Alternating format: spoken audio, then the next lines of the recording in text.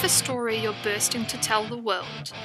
Are you sick of being rejected by the publishing establishment? Do you want to inject a little punk rock DIY ethos into your indie author career? Join me, best-selling indie author Steph Green, for Rage Against the Manuscript, where we explore how to tell your story, find your readers, and build a badass author brand. For more info, check out our website at www.rageagainstthemanuscript.com. Hey writers, it's Steph here, and welcome to another episode of the How to Rock Self-Publishing podcast. Today we're going to be talking all about world building. What is it? Why we need to do it? What are some tips for really great, really engaging world building? And, what are some of the mistakes that we all, including me, commonly make when we're world building for our fiction? So I'm going to crack right into it without further ado, and we just, so I guess first of all we'll just define what world building is. So kind of the way it sounds, world building is building the world within which your story takes place.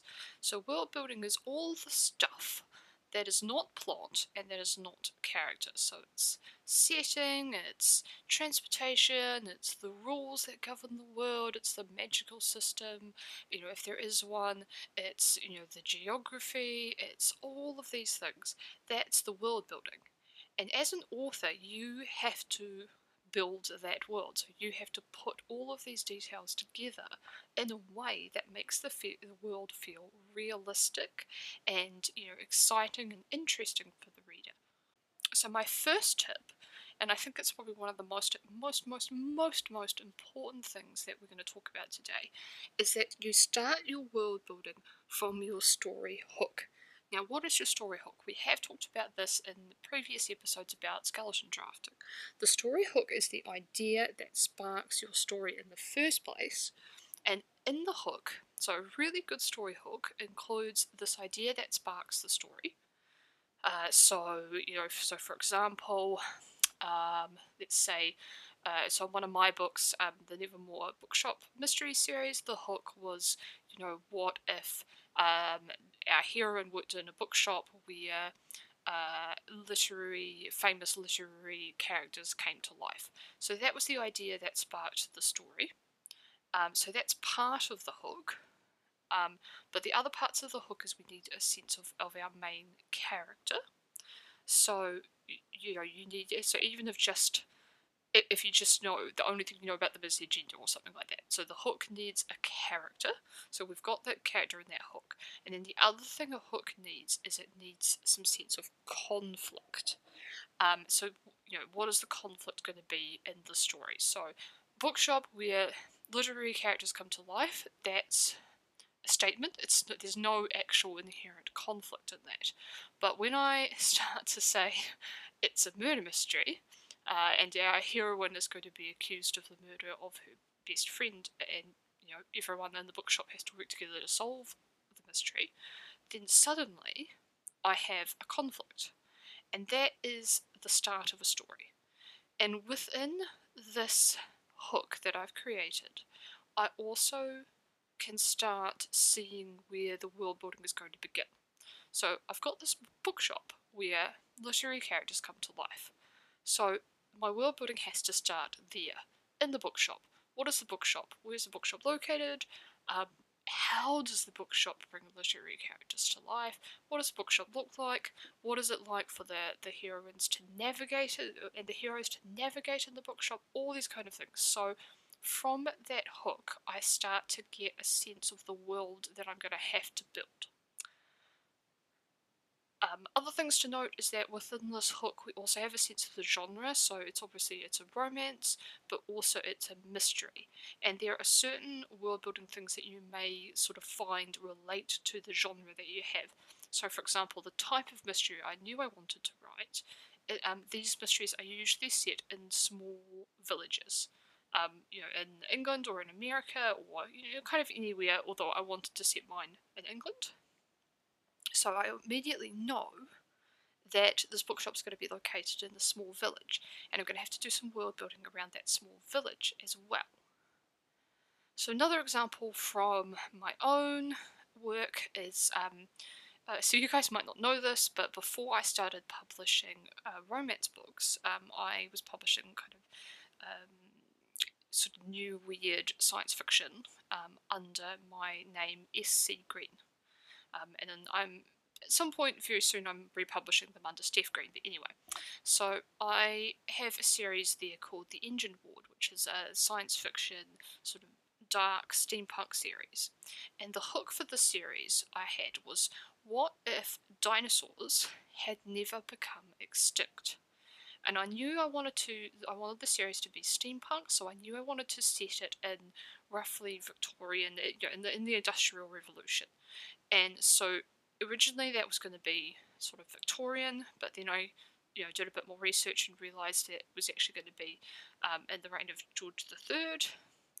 But anyway, so this hook was, what if dinosaurs had never become extinct? And the dinosaurs were wandering around during the Industrial Revolution. And that was the start of the idea. But again, you see, that idea has no characters and it has no conflict. And so as I worked on adding those, and I kind of knew what the conflict wanted to be, because I knew that I wanted this kind of clash of the natural world in the form of the dinosaurs and the technological world in the form of the Industrial Revolution. So I knew I wanted this clash to happen. And a lot of where the sense of the conflict in this world came from was actually building the world first based off of this hook that I had. And so that was a really interesting, slightly different way that I built that world. And that's often how fantasy and science fiction, speculative fiction authors will build, is that they'll do a bit of the world building first, and then from that the characters will emerge and the conflict will emerge. So you may sort of hear me talking about world building, and you may be thinking, well, that's all well and good if I am a fantasy author or science fiction author, but I write like small town romances, or I write psychological thrillers, so I don't need to do any world building because my stuff is set in the real world. Well, that's all I have to say about that. All writers have to do some form of world building. And one of the biggest decisions that you'll have to make if you're setting your books in the real world is, are you going to use real locations or are you going to use made up, invented locations? Now, I do obviously paranormal romance, so my stories are set in the real world, but they do have elements of magic, of occultism kind of that are brought in. But I have to be really focused on that real world setting, because that's what grounds the readers in the stories. That's what they come, because they like to see what happens if vampires invade this small town. That's what they're after. So it's very important to have that real world setting. Now, I will usually do made up locations, so invented cities, invented villages, but I will usually centre them on real world places. So all of my books that are set in England are set in small villages, and I actually interrelate the villages. So some of my books are set in a village in a town called Crooks Hollow. And that is the next shire over from another smaller village that I use quite often, Argleton. And I've got a few other villages and cities that those books share in common. And some of them are actual places, and some of them are made up.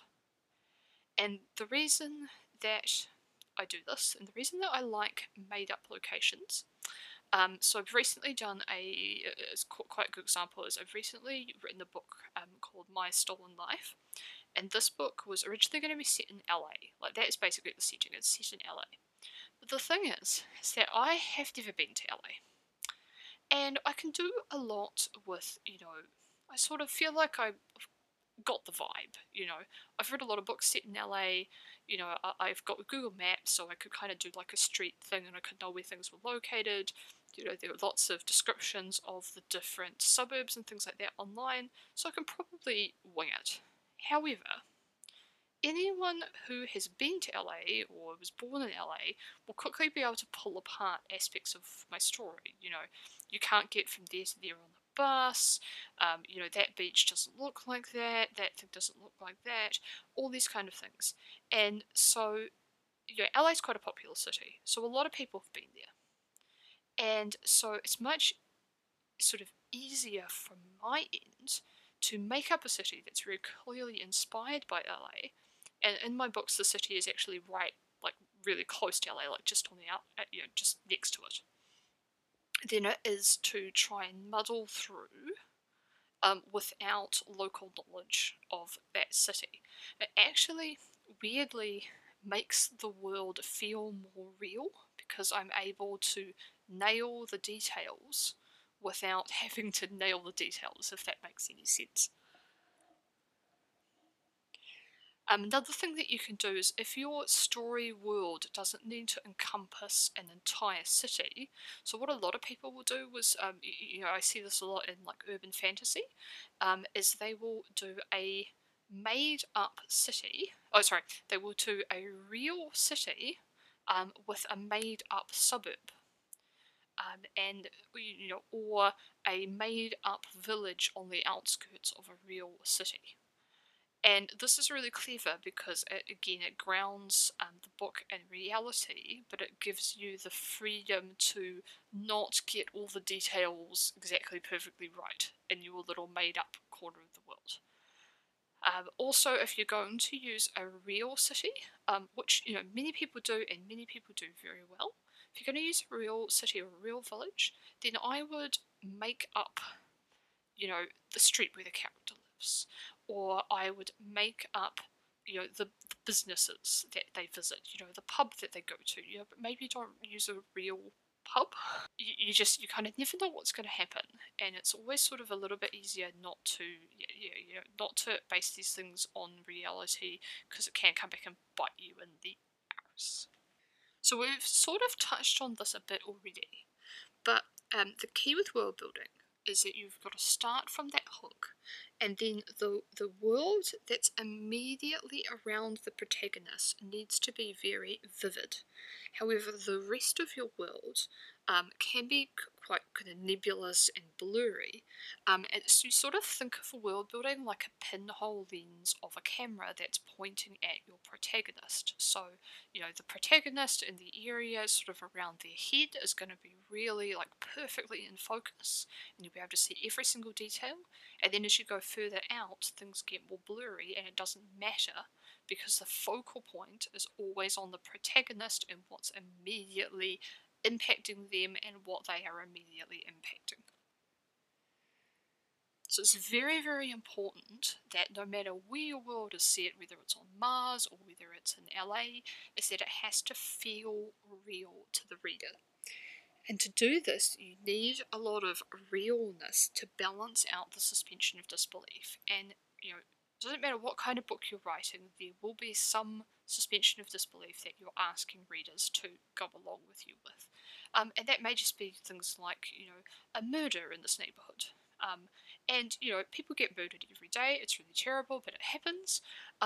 But, you know, the, the reader who is reading the book has probably never witnessed a murder or had their neighbour murdered in their small village.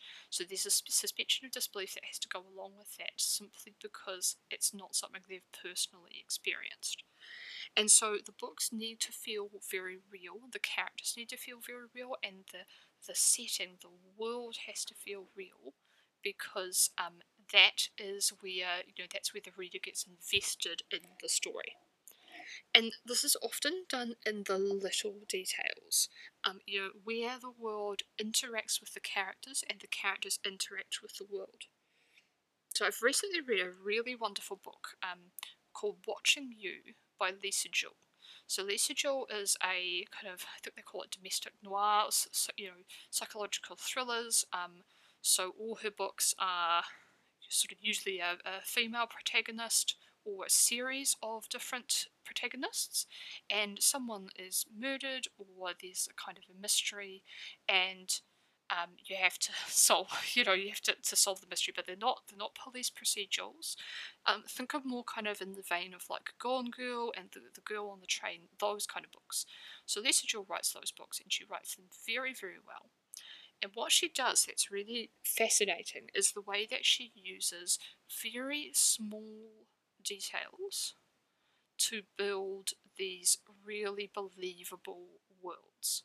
So all of her books are set in small geographical areas within, so usually made up. So usually made up towns or made up locations in large cities like London or on the outskirts of London, or sometimes sort of like made up places quite far away. But they're always an invented place, but it's always a very small location.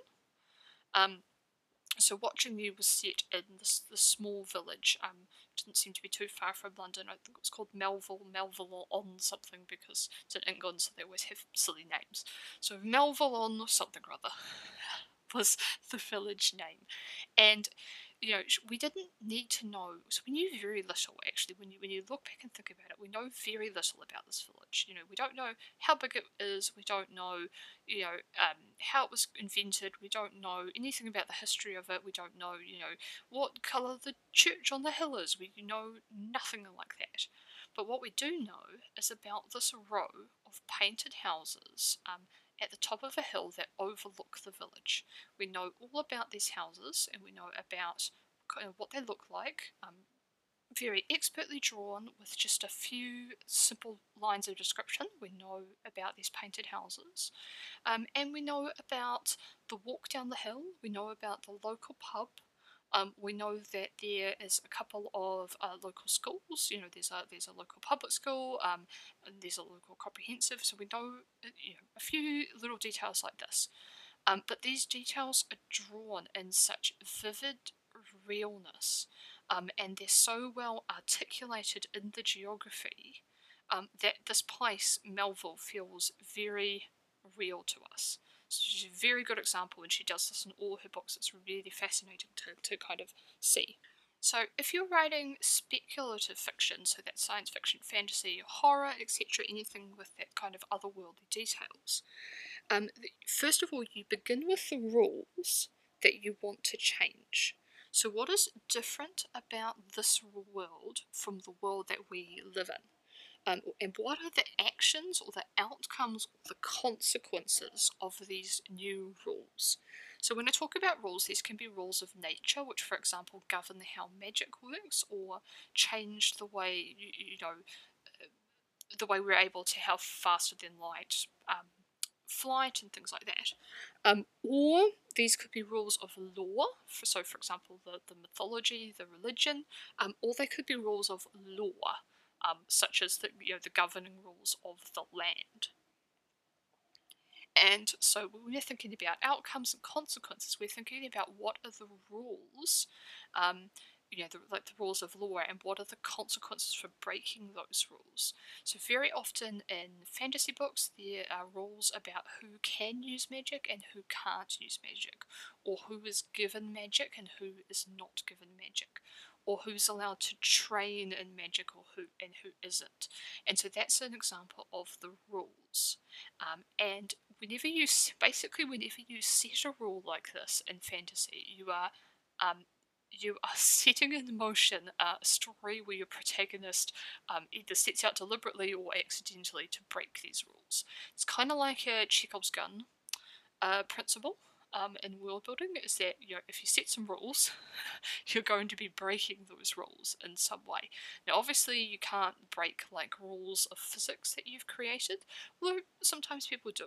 But think about that. Think about the rules that you create in terms of how are your characters going to be breaking those rules, and what are the consequences for them for breaking those rules.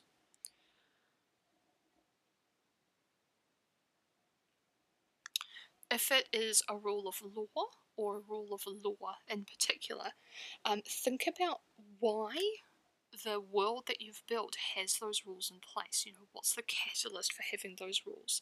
So usually in epic fantasy, because your protagonist is usually breaking these rules, they're usually digging very deep into the why things are the way they are in the first place, because often what they're doing is breaking down a world and rebuilding it. And so, you know, if the protagonist needs to know why, then you're going to need to know why, because eventually you're going to have to tell people. So there's that. Now, some aspects of world building come about because of genre. We've kind of touched on this a little bit. So, you know, so obviously, like the world that you're going to build for a cozy mystery is going to be very different. It's going to feel very different from the world in a dystopian book. Although, you know, so like if I were to read a dystopian cozy mystery, that would be, no, actually, I would love to read a dystopian cozy mystery. I don't recommend you do that, but if you do, call me because I would love to love to read that. But don't do that because I'm not a typical reader. But a dystopian cozy mystery would be awesome. So bad example, but don't do that.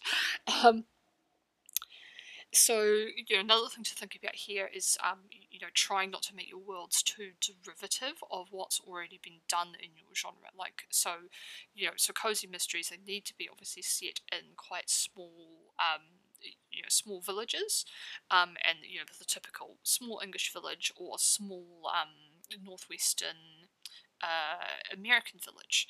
But you know, a lot of people are finding a lot of success in cozies with slightly different settings. You know, so there's a couple of authors I know who do really great cozy series set in New Zealand, set in Australia, set in small towns in Europe. Um, so you know, there's a lot of scope there to kind of move away from um, you know, what's quite typical. Read a cozy series a little while ago, set in the typical American village, although it was a witch cozy series, and the village kind of had this shtick where they were like Halloween 100% of the time, all the time, Halloween decorations, like Halloween themes, and this witch who was like a real witch was always getting really annoyed at all this nonsense that was going on. And so it was a really great way for the author to just take that like typical thing that readers would expect and then give it this extra twist. So with like epic fantasy, this is happening a lot in the genre now. You know, obviously epic fantasy is kind of famous for having like this Eurocentric, generic Middle Ages sort of second world setting. But if you look at the books that are doing very well and the books that people are talking about in epic fantasy, people are reaching for many, many different types of inspiration for these second worlds now. So, you know, the very big books which are based on mythology and the history of different regions of Asia, you know, China, Japan, um, Hong Kong, all those different places. You know, there's a lot of focus on seeing a lot more work inspired by Russia, inspired by Eastern Europe, even you know the Middle East, Africa. Marlon James's obviously Black Leopard, Red Wolf. Um, Tons and tons of other fantasy books coming out of those areas now, and focusing more on you know kind of subverting that very Eurocentric trend, which has been you know stock standard in epic fantasy for evers.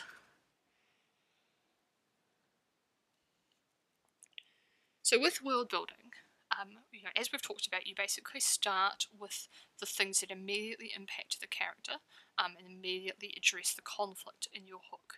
And there's all sorts of different parts of world building, and you know, some of it you will need to do the big sweeping things, you know, so the rules, etc. And the establishment of what happens in the main conflict. You're going to need to work those out basically before you start writing or as you're writing your first few scenes, because they're going to immediately impact everything. And what those things are is going to vary so much depending on the story that you have. So, common things that you're going to have to build as part of your world are weather patterns, are laws, structures of governing bodies are the environment, and again, we're not just talking about fantasy books here, but if you were writing in a small village setting or real world setting, and you want that world to feel realistic, then knowing about the environment and what kind of plants and trees and animals and things like that your character will encounter is just one of those beautiful details that helps it feel very real. So geography, I always, when I do my little small villages, I usually will have a really shitty looking map that I've drawn, which just says, here's the bookshop, here's the shop that's next to the bookshop, here's, where they have to walk to get to the village green, just so that I get those details right across the series. It helps it feel more real. So geography, transportation, this is often important in Lisa Jewell, her books that I talked about. So in the book Watching You, the bus is a very important aspect of the book. So she knows where the bus stop is in relation to these painted houses. It's very well done. So transportation, culture. So remember, trying not to have like static cultures that never change or monocultures, because that's not realistic. A very common mistake to make in fantasy.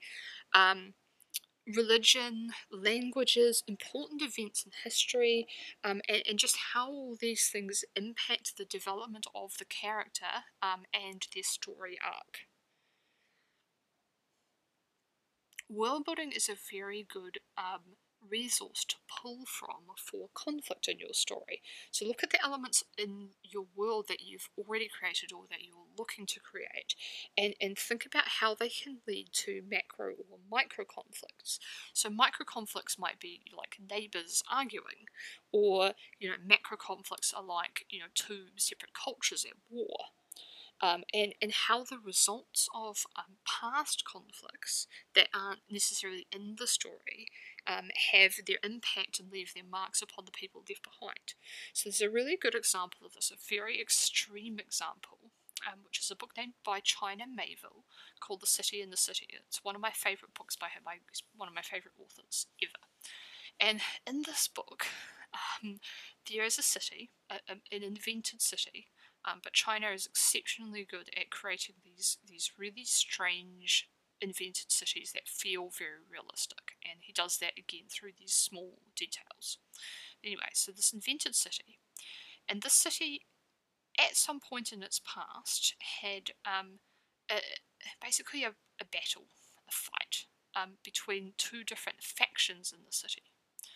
And as a result of this conflict within the city is divided into two.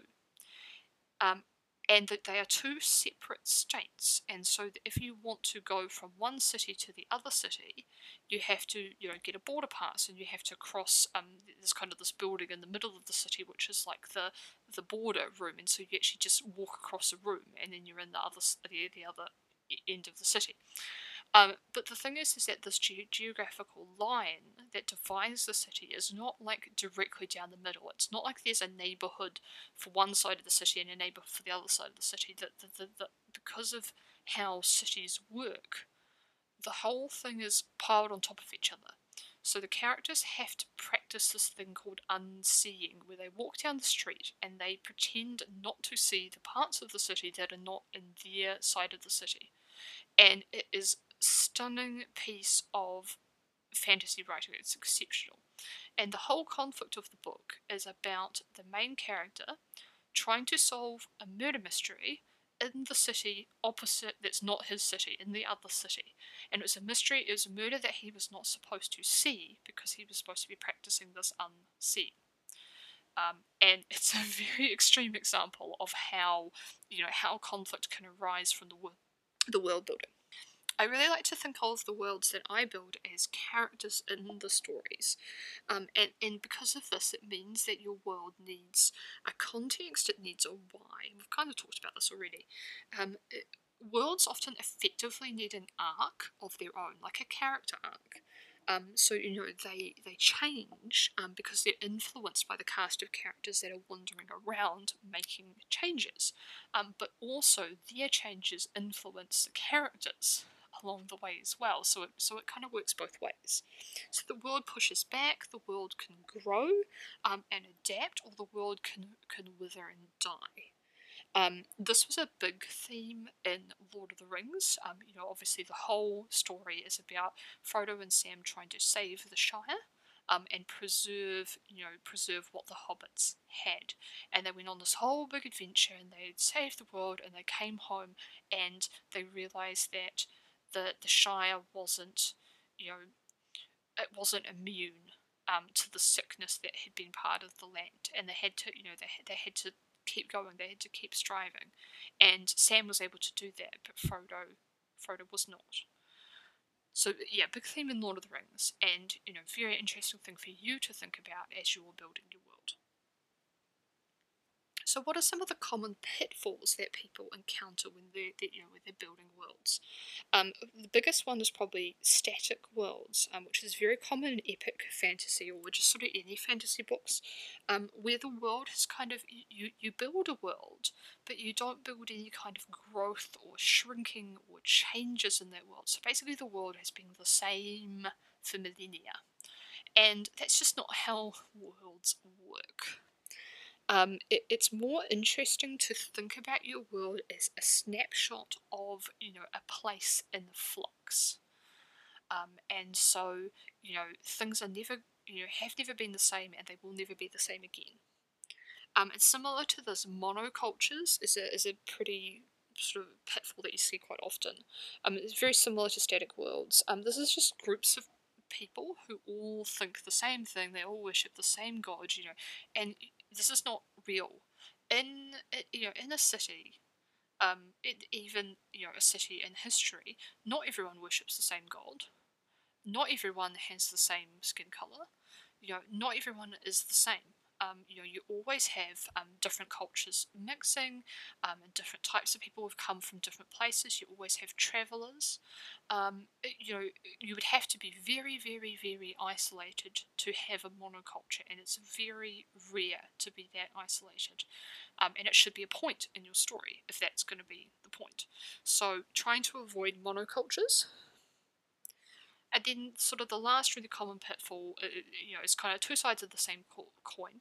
Is you either do too much world building, which is just where you get so distracted by coming up with, great creatures, and rules for fantasy and planning out the whole history of your magical school, that you don't write the book.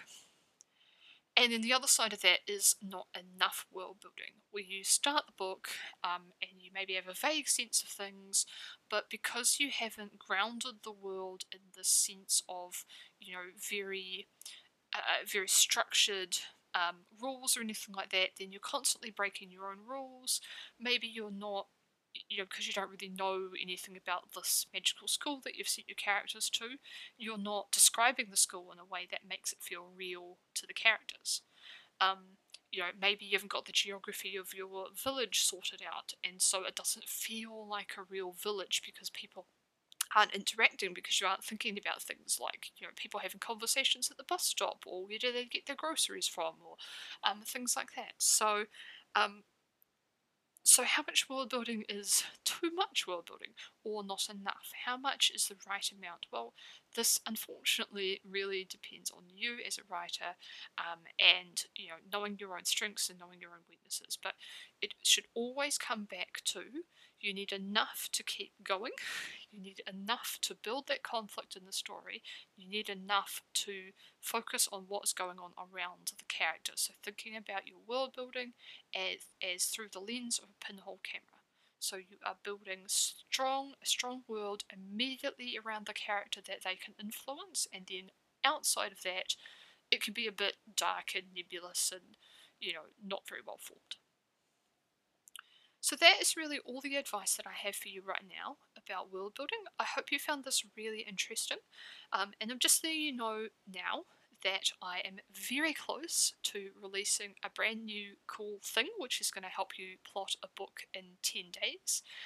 And alongside that is going to be a brand new plotting, outlining, world building, super exciting course that I'm putting together. I'm really, really excited about this. I think you guys are going to love it. I think you're going to get a lot out of it. And you're going to be hearing a lot more about it from me very soon. But if you want to make sure that you don't miss a thing about the upcoming course, about the upcoming How to Plot a Book in 10 Days, then head over to the Rage Against the Manuscript website, obviously www.rageagainstthemanuscript.com, sign up for the mailing list, or pop over to the Rage Against the Manuscript Facebook group and make sure you are checking that out. That's all from me this week. I hope you've enjoyed this little chat about world building. Happy writing!